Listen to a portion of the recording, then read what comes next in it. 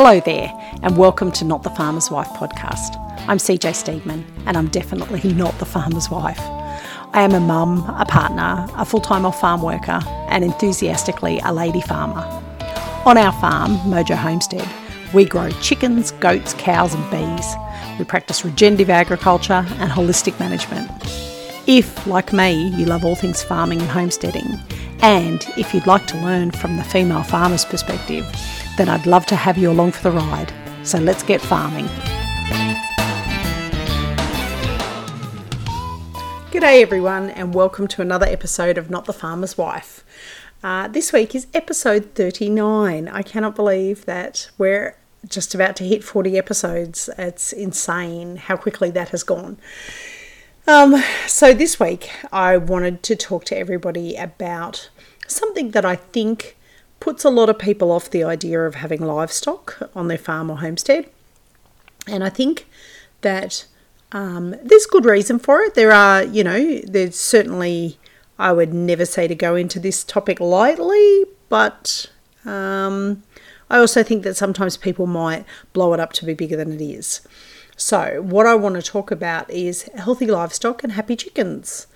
And the reason I want to talk about that this week is not only because it is very important to have happy and healthy livestock on your farm or homestead, but also because this week I have been dealing with an issue of a sick goat.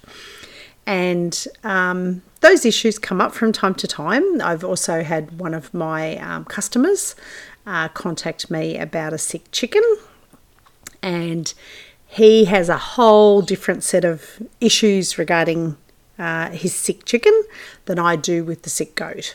And I'll go into that in a bit more detail. But so he has a Isa Brown who is 3 years old and has suddenly started wasting. Not eating, not moving around, not doing her normal chicken things. And he was very concerned as he was away and somebody else was looking after the bird for him. He contacted me to try and get some information from overseas. He was that concerned. And at the end of the day, even though I haven't seen the bird, I'm going to guess that the bird is probably getting to that stage of end of life. Isa Browns live on average between 3 and 4 years. This one is 3 years old. She has stopped laying some time ago. And I think she is at a point where she's just, it's heading towards that end of life scenario, which I think is mortifying him because he doesn't quite know what to do. And it's a topic that will come up. Anybody that's on a homestead, you'll get to a point where you have a sick animal and you have to make a decision whether or not to euthanize the animal or whether to fight through and try and recover the animal. Now, in some cases, they're non-recoverable. I have had a goat who had mastitis, and while we did go down the veterinary path to start with, and we did all the injectables, we injected into the udder, we stripped her udder, we did all that kind of thing, she had a particular type of bacteria in her udder, and that bacteria took over her udder like nothing I have ever seen. In the space of a week, she wasted away to nothing, and her udder turned into a rock-hard mass. And it happened so quickly that I actually didn't have the chance to make much of a decision about whether or not to euthanize. But 5 days in or 6 days into the treatment, I came home and realised that she had not even stood up that day. And at that point, I decided, and it was a really hard decision. I never make these decisions lightly, but I had to make the decision to have that animal put down, put to sleep. And while most farmers will do certain jobs like that on the farm, my milking goats have an elevated position in my eyes. And I actually took her into the vets in the back of the car and said to him, is there anything you can do to fix her at this point? And he felt the mass in her udder and said, no, I would have to remove the udder. So she would never be able to milk again. And she may never be able to breed again. If she was a purebred, champion, bloodlined goat, it might be worth trying. But given she is basically a backyard goat, she has no papers, it was not worth the expense that it would have pushed out to. So sometimes you do have to make those really hard decisions about whether or not it is time to end an animal's suffering and have the animal put to sleep, or whether to fight through and see if you can make things better. Now, we've had chickens with egg-bound issues. We've only had 2. Both of them have died. So even though we've done everything that we could, I did not take them to the vet. I refuse. I think everybody needs to draw a line in the sand somewhere as to what they will or won't do. For example, our Merima, if she had an issue, then we would be going to the vet. She is worth too much to me. My stud buck, Rocky, is worth too much to me. So if he had an issue, he'd be going to the vet too. But that's because those animals are worth quite a bit of money, but they're also they have a value that I can't replace necessarily, or that I can't replace easily or quickly. A chicken sounds terrible to some people, but a chicken, I can replace the value of that chicken more easily and more readily than I can my purebred Anglo-Nubian buck. So I think it's a topic that people don't want to discuss. They don't want to talk about. They don't want to think about the fact that, oh, what happens if I have to do that? And I think in this gentleman's case, he is loath at the idea that it might actually be better for the bird if he was just to put the bird to sleep himself, which is what I would do with a chicken. I would not be going to a vet to get it put down. But he was actually contacting me and asking me about vets and which vet he could go to with a chicken, which, as I said to him, I don't take my chickens to the vet. If there's a problem with my chickens that I can't resolve and I feel that they're suffering too much, then I dispatch them here on the farm. So it's a topic I really think people put off the idea of having livestock because they think, oh, I don't know what I'm going to do. So I'm just going to run through a few things that I think you really need to consider.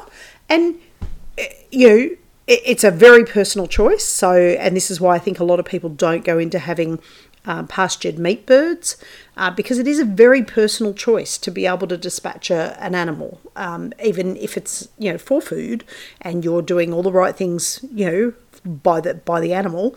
It's still a really hard decision to make. It's a very personal decision. So the main one is when you are getting into homesteading, I think you really need to consider what livestock you're prepared to manage. So chickens are a very easy one, I think, because I don't have the concern of racing them into the vet and having a vet bill. And you really do have to consider that. But goats, for example, we've had to dispatch a goat here that had a broken leg. That was a really hard call to make. But we dispatched it because the idea of watching an animal hobble around the paddock suffering or trying to repair a broken bone, and it was a weather, he was earmarked for freezer camp anyway, so in our mind it was better to dispatch him then and there rather than risk having him in pain or anything. But when you're deciding on what livestock to have on your property, you need to consider, all right, well, a chicken I can cope with having to knock a chicken on the head or cut a chicken's throat in order to dispatch it, but I know I can't look after a goat like that. So if I'm going to get a goat, I'm going to have to make sure that I have enough money, enough funds put to the side so that if there is an issue that requires the goat to be taken into the vet, to either be dispatched or treated, then I have the money aside for that. Same with horses. Horses can be very expensive. We have 4 horses here on the farm. And 2 of those horses, if something happened to them, it would be more than likely that I would dispatch them myself. And the other 2 are more valuable to me in that sense of the word, and I would probably struggle through and try and find a way to fix it. But you really do need to consider what type of animals you're going to have and whether or not you can manage that. I know a lot of farmers in the US have, a lot of homesteaders have rabbits. Obviously, if there's a problem with a rabbit, that's a much easier animal to dispatch than, say, a cow. But that having been said, I would dispatch a cow here too. Honestly, there's very few animals that I would be taking to the vet to have dispatched. And like I say, my milking goats are right up there at the top of that.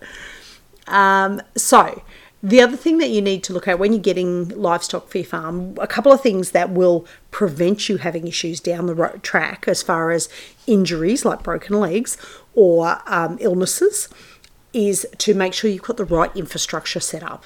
So correct housing and correct fencing is vital if you are having livestock. We've got a Merima, so that prevents a lot of predator problems for us with foxes and things like that. But we still have an electric fence around the chickens. We still have proper goat fencing around both goat paddocks, or all 3 goat paddocks. We have electric fencing around the bucks paddock.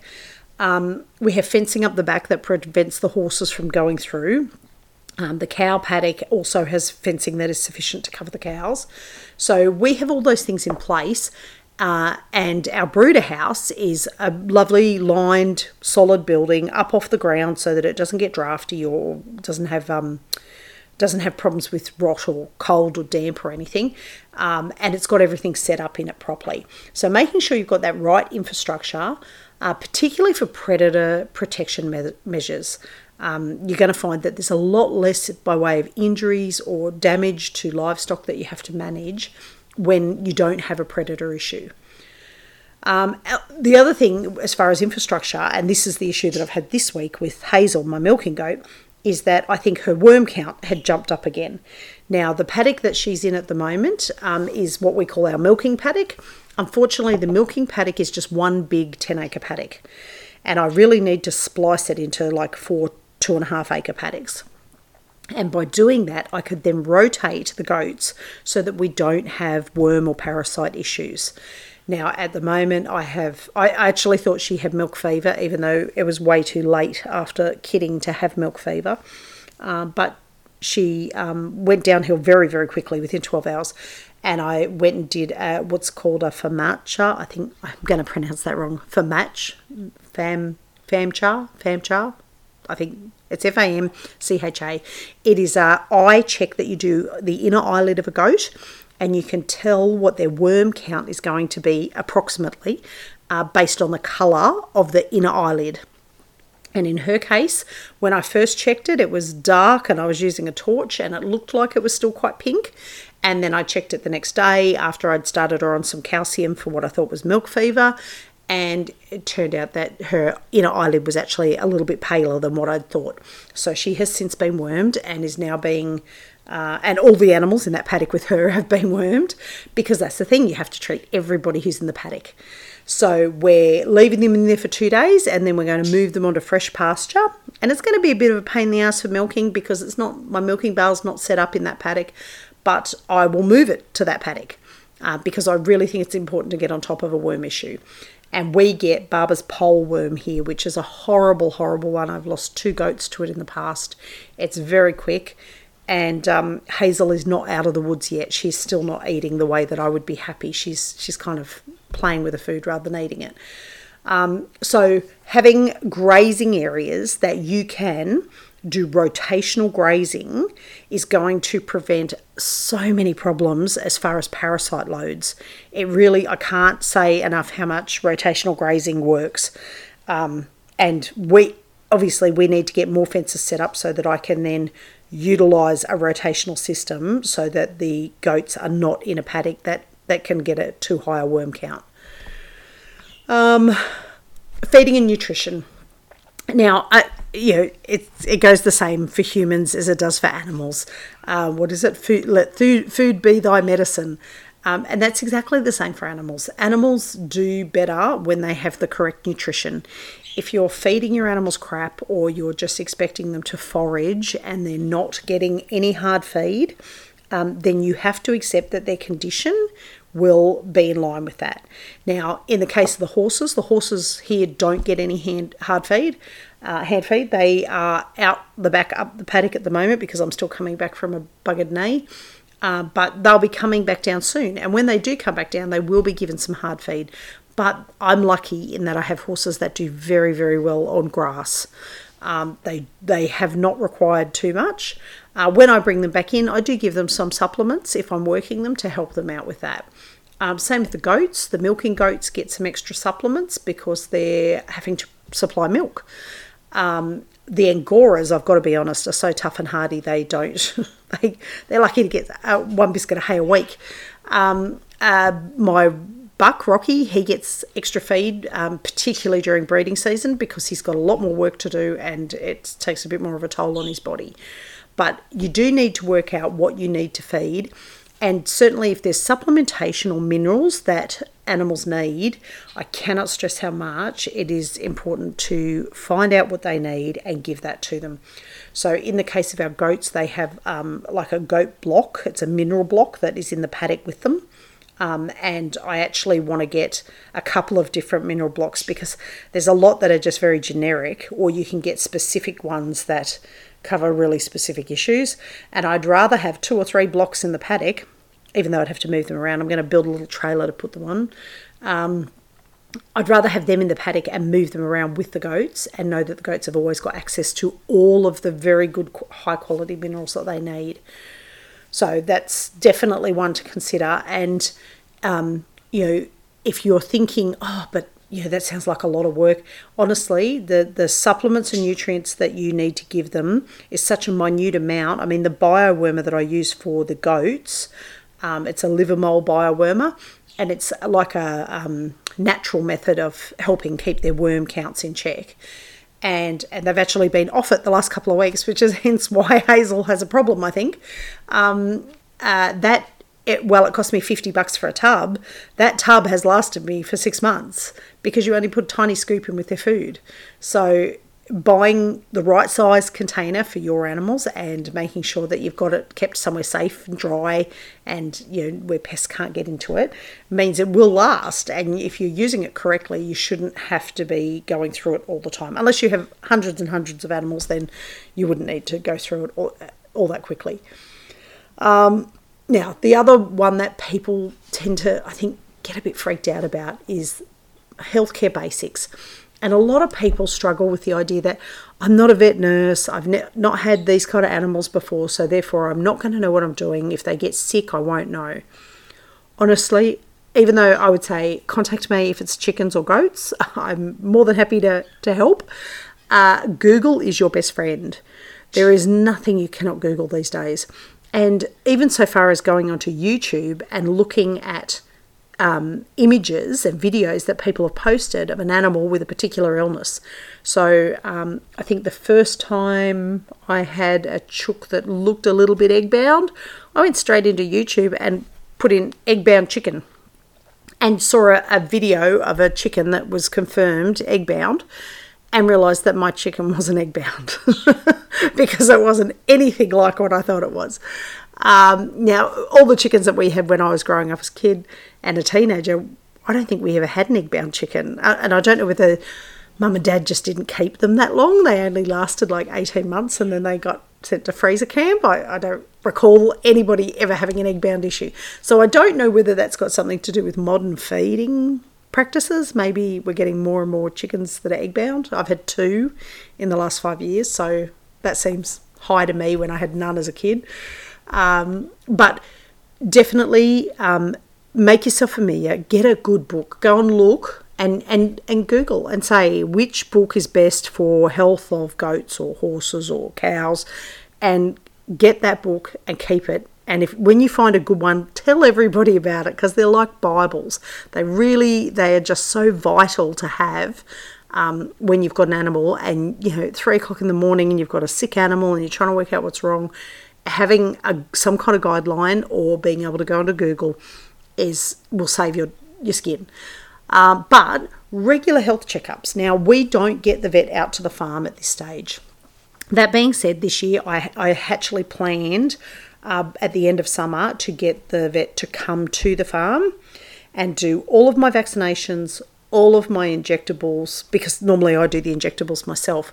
But I figure if I just get all the animals in one hit and get the vet to do it all in one hit, dogs, cows, goats, chickens obviously don't need it, horses, if we get everything in and do it all in one hit, then we know that we're right for a good 12 months.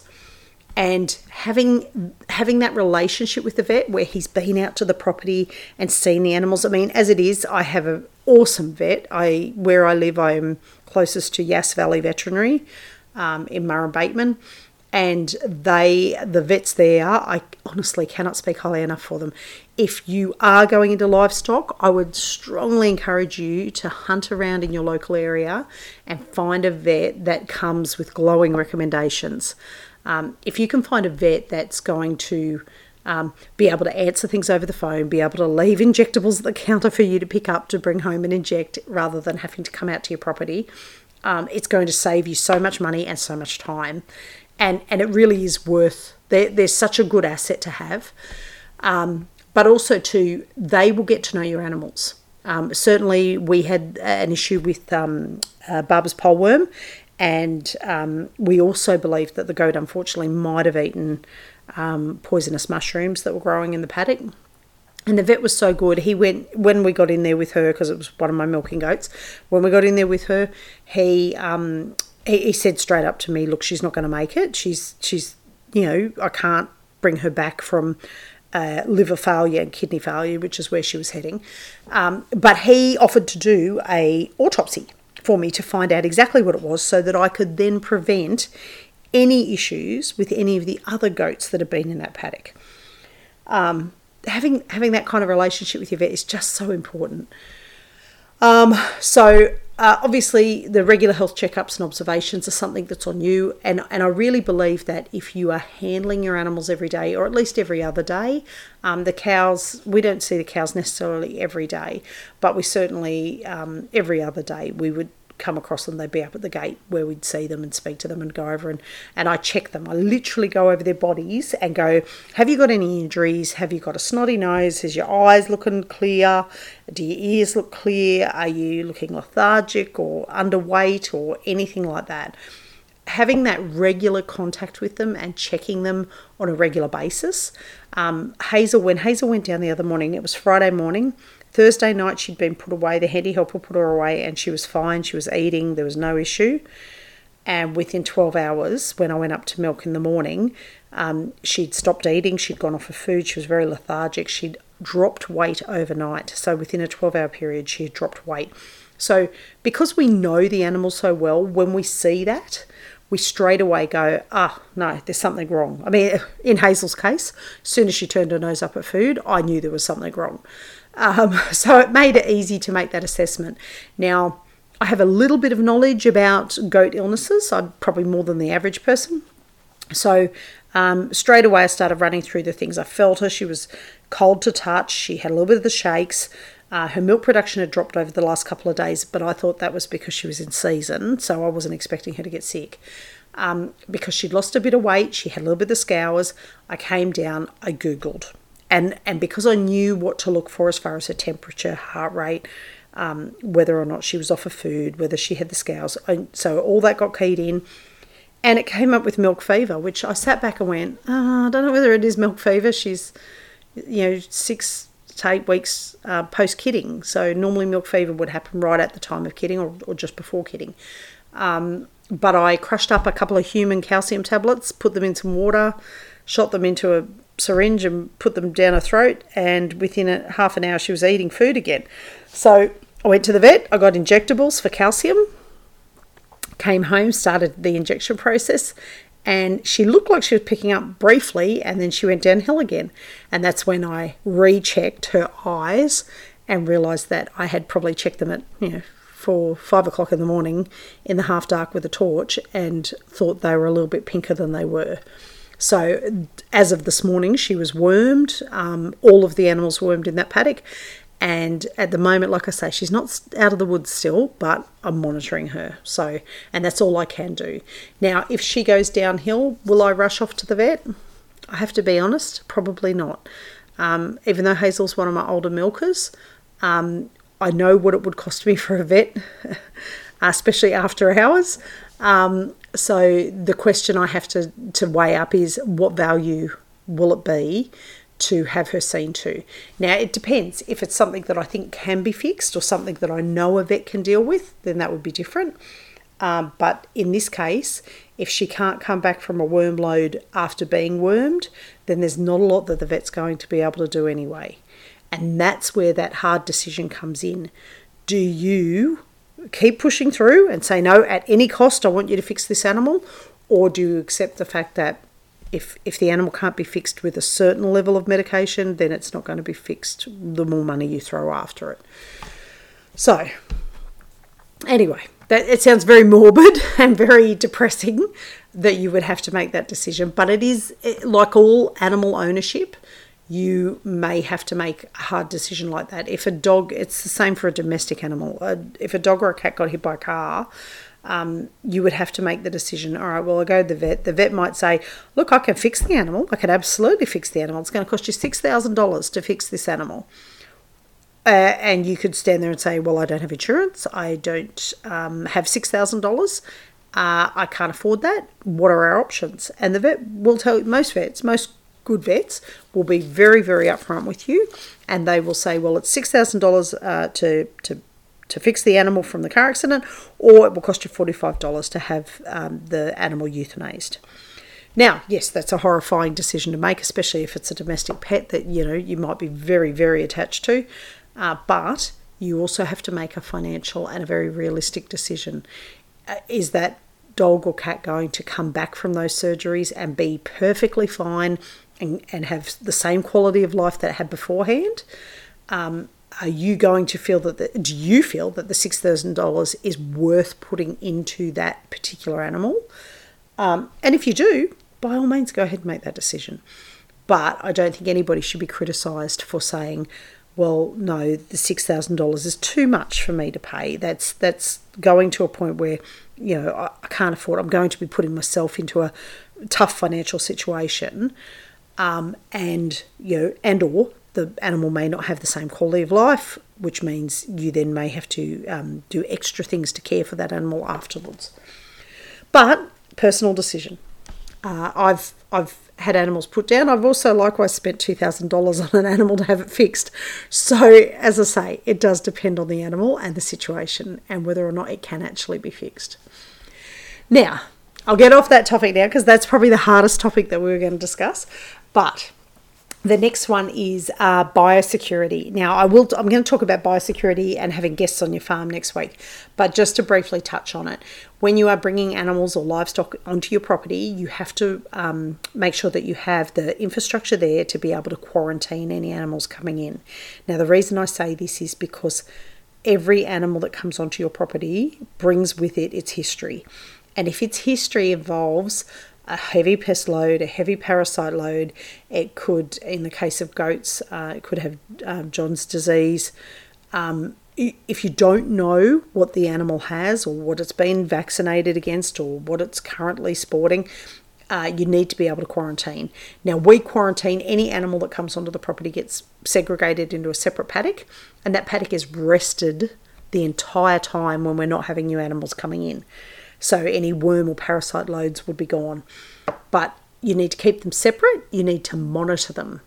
And that would be when you would have any vet checks done. If you were getting a vet to come out, you would get the vet to come out, take blood, do any vet checks they need to say, yes, they're up to date with this. No, they've got this disease. You don't want to have all your other animals get sick because you've brought an animal onto the farm. And it might have been somebody gave it to you. You might have got a really good deal on it. But it won't be a good deal if you end up with all of your animals sick from something. Now, that being said, in Australia at the moment, you need a property identification number, a PIN, before you can transport animals anywhere. And you need to sign a document to say that you are transporting animals. And that's because we had an issue probably 18 months ago now with foot and mouth disease coming in from Bali. And a lot of people freaked out and said that the government was just cracking down too hard, but they were trying to stop it going through our beef and sheep and goat industries. Because if it did go through them, we'd be screwed. It'd be well and truly rooted. So it's really important that if there is something like that going around, same with the bee issue that we've just come out of the other side of with varroa mite, if there is a issue in the region or the zone where you live, then it's really important that you be aware of it and be aware of what your responsibilities are to stop your animals getting sick. And if that means telling people that they cannot come onto your property because they've just come back from Bali and they're still wearing the same shoes that they were wearing in Bali, well, so be it. I mean, if they're your friend, they're not going to ask you to risk your animals anyway. But yeah, it's important to be aware of those things. And, if you have somebody coming onto your farm who, like a vet, who's been on other properties, one of the really simple ways of doing it is, if usually they're wearing gumboots or boots, is having a foot wash. So just a tub of water with disinfectant in it that they have to stand in for like a couple of minutes with their shoes, and that just stops them walking any soil-borne diseases from other farms onto your property. Now, a vet should be wearing protective clothing anyway, PPC, I think we call it, PPE.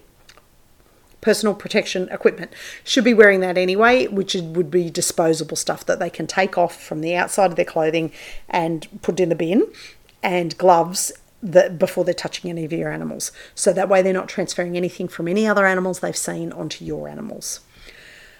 Now, one thing I will say is when you are quarantining animals, just keep a really close eye on them and stay really, pay a lot of attention to them, because you might miss something that indicates whether or not you need to be dealing with a health issue. All right. The other thing, I've got a couple more things that I want to discuss. One is behavioural considerations. So it's really important that animals be allowed to live like the animal that they are. I think Joel Salatin's got a book, The Pigginess of Pigs, or something like that. And that pretty much sums it up. It's chickens need to act like chickens, cows need to act like cows, goats need to act like goats. So having paddocks set up and having areas set up, like with our baby goats, we have platforms that they can jump up on so that they can do that normal goat behaviour of climbing and jumping and things like that. That will minimise the stress in the animals, and that will make sure that you have happy animals. And happy animals generally will be healthy animals. It's important, if they're going to be quarantined or locked away for a reason, that they have some mental stimulation. Certainly we've had that issue with the buck here. His paddock that he was in was a bit smaller, and we moved it, thinking we're doing the right thing coming into summer, moved it up the hill a little bit into some tree, lightly wooded area, so he had more shade. But we'd moved him away from all the other goats. Now, he's not in with the goats, but he can see them, he can smell them, he can talk to them through the fence. And he basically ripped a hole in the fence, the electric fence, getting out, because clearly there wasn't enough stimulation for him with the other goats. Now, he's got a paddock buddy, he's got a wether in the paddock with him, but that wasn't enough. Goats are herd animals, he needed to be near the rest of his herd. We've now moved his paddock back down to a different area where it is alongside the fence of the Angora paddock, and he is as happy as he is, just walking up and down that fence talking to the girls all day.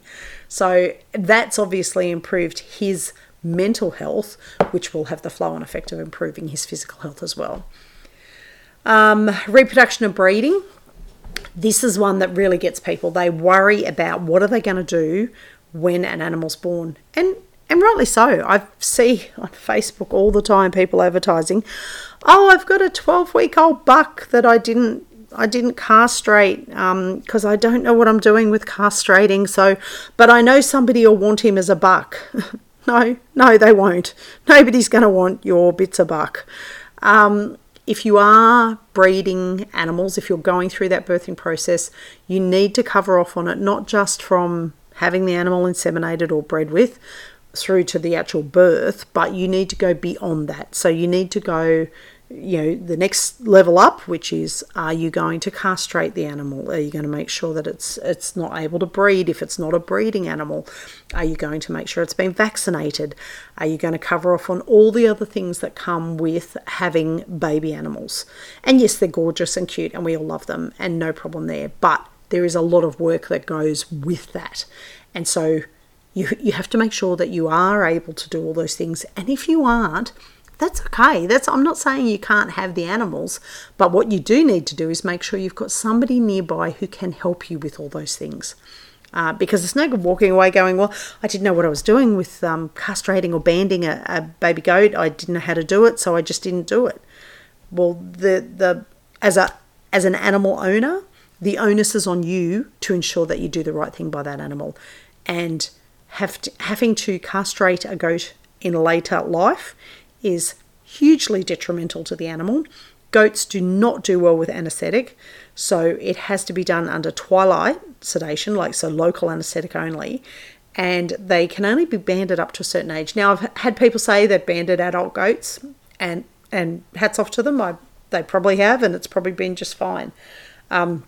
We band our boys as soon as we can feel both testicles. That's it, the band's on. We do not need them breeding with their sister, and believe me, they can breed very early. And on that note, if you have a male animal running with female animals, then you have to accept the fact they're going to get pregnant. If you can't keep the males separate like we do with our buck, then you need to accept the fact that nature's cycle is going to continuously breed, because that's what nature does. It wants these animals to keep reproducing, to keep their species up. That's what nature tells them to do. So you have to take that into consideration. If you're not going to separate them, if you want them all to live as one happy family, they will continually breed every time they come into season. And you may get 2 goats a year. If you've got milking goats like mine, they're always coming into season. They don't have much of a break over those winter months where they're not cycling. They cycle pretty much right up to winter and start again pretty much in spring. So whereas my Angoras cycle at a very, very short window.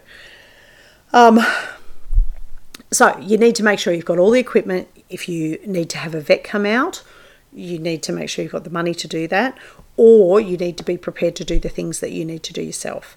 And in my case, I've always done it myself. I've only had to assist twice, 3 times. 3 times I've had to assist. One was stillborn, couldn't be saved. I tried. I came just about as close to doing mouth-to-mouth resuscitation on a goat that I've ever done. But unfortunately, I could not get him back. And the other 2 born healthy, happy, and no problems at all. They just needed a little bit of help because they had slightly larger heads. And in one case, the twins were trying to come out at the same time. But you need to be prepared to do that. And if you're not prepared to do that, then you need to make sure you've got somebody nearby who can assist you at that time of year when it's the birthing time. Likewise with milking and stuff like that, you need to make sure that you've got all the equipment that you need, that you're ready to get up in the morning and do it, first thing in the morning, last thing at night, whatever your milking cycle is, and manage it yourself. Chickens you don't have to worry about so much. I've got a breedy chook at the moment. She went and took herself off to the veggie garden, buried herself in the compost heap, and is currently sitting on about 15 eggs. So we'll let you know how that goes. Now the last one, or not last one, I've got a couple more. The waste management. It's important that you have the ability to deal with any manure issues, and that goes down to our parasite control. You need to be able to manage that. Now, some people think, oh God, but if I've got to rotate paddocks all the time, well, you don't have to rotate paddocks all the time. If you're on a smaller acreage and you don't have the space to rotate, then you really need to be very conscious about picking manure up. Because the more manure that they're sitting in, and if they're feeding anywhere near their manure, goats will just eat hay straight out of poo. So you need to make sure that their food troughs are up, their hay bale holders are up off the ground, and that you're picking up any manure as it occurs. Composting is perfect. It's a great way to get rid of that excess waste. So you would obviously, if you had the space, you would be getting a compost system happening so that you can drop all the manure into that. Seasonal considerations. You need to be prepared for all kinds of weather. And when I say that, in most cases, most animals do just fine, even in extreme heat and extreme cold. Most animals are very, very well adjusted to coping with things like that. That being said, my Anglo-Nubians do not do as well in the freezing cold winters. They very much like their shelter. They do not like rain. They must have a dry area. Whereas the Angoras, they could be standing out, it could be snowing, and they just don't care. But winter, extreme winter and extreme summer is when you're going to need to really monitor their health and safety during that time, and be prepared to have to move them into a shed, if you do. And sometimes that means you going out in the dead cold dark of night to move animals. So probably easier to be prepared for it in advance and keep a really close eye on the weather, even though the weatherman never seems to get it right, and move them in beforehand. If you think the bad weather's coming, it's easier just to move them in beforehand. Now, the last one I was going to talk about was community and resources, and I can't stress this enough. Even though I hate social media, I I have a love-hate relationship with it. It's really valuable to get onto the social media sites and get into groups that have people who are more experienced at keeping the animals than you are. And that's because social media, I find social media is such a great way to be able to say to somebody, hey, has anybody ever experienced this before? I've got this happening with my goat or my cow or my chicken, and I'm really not sure what it is. I've not seen anything like this before. You will have a plethora of people come back. That being said, please be, how can I put it? Be careful with the advice you take from strangers. Sometimes people know a lot more than you, and other times they know a hell of a lot less. I have seen some crazy comments, particularly around things like banding goats. Oh my God, some lady got up me, you can't band them at 4 weeks. And I'm like, why not? If both testes are down, I band them, because that's, so long as both testes are descended, then they're good to go. Oh no, they'll end up with what is it, calcified urea or something. They get a urinary tract issue, and so I asked my vet about it, and I said, "Is that true?" And he said, "No, that's bullshit. People say it all the time," and he said it's just not true. He said they get the calcium urinary tract issue from poor water sources and poor feed sources, not from being banded too early or too late or any of that stuff. Anyway, so even though I'm saying they're great resources, also be very careful where you get your advice from. I know for anybody that's interested in goats, there is a goat vet page on Facebook that it's only vets are allowed to answer your questions. So you can post something on there and you start it with vets only, and then put your little spiel in there, and a vet will come back to you, and they can take a little while because they're volunteering. They'll come back to you and give you some advice about whether or not that's an issue that needs to go to a vet, or whether it's something you could deal with at home, or you need to monitor a bit further. But utilising those forums are just awesome. And of course other homesteading forums as well, because there's always going to be people who have more experience than you. I like to think I'm very experienced at the moment, but you know, there are times, like the other morning with Hazel and her milk fever / worm issue, where I kind of sat back and went, shit, I actually not sure what's going on here. I need to go and have a really good look, because something's going on that I can't really peg. Anyway, so don't let health issues and concerns put you off getting livestock. If you think that you want livestock, just go into it with your eyes wide open, and be really prepared for the fact that animals do cost money. And certainly if you, and like I say, no judgment, if you're the kind of person who will go to the vet every time the animal is sick, you need to make sure that you've got the funds to back that up. You can get insurance, obviously, for animals, but you know, the premiums would obviously go up the more you claim. So you need to maybe have a slush fund, a savings fund that you put aside, and put a certain amount in each week to cover off on things like vaccinations, you know, vet visits. We've got Roxy due to go into for her vet checkup, and Luna will go with her as well. They go and have their jabs, yearly jabs at the same time. And we always make sure that we've got some money set aside for that, because there's nothing worse than getting into the vet and having some other issue, and the vet going, oh my God, that's $500, and you go, shit, I don't have $500. The vet's still got to get paid. So, you know, he or she's doing a great job, so you need to pay them. Anyway, if you have any questions, particularly about chickens or goats, I am more than happy to answer them. So DM me on the social medias, obviously, if you are thinking, oh, I'm not sure about that. Happy to kind of give you some pointers. But so long as you go into it with your eyes wide open, there's no reason why you can't have livestock and manage health and safety issues on the farm or homestead yourself. So that's it for me this week. I hope you guys have an awesome week, and I will speak to you all next week. I'm going to talk about having guests coming to your farm next week, because that's a bit of a thing for us coming into Christmas. And we've had a lot of people say they want to come out and see the baby goats as well. So that is an issue that you need to consider, and kind of, again, have a little bit of a think about what you will and won't do and what you will and won't allow. Anyway, that's it for now. See you all. Bye. Thanks so much for listening today. I hope you've enjoyed our time together. If you did, I'd be so grateful if you left me a review. I would also absolutely love it if you tagged me in your next post on your favourite socials at either Not the Farmer's Wife or Mojo Homestead. And don't forget to get your free guide to backyard chicken keeping at www.mojohomestead.net/7must-knows. And remember, grow the life you want to live. See ya.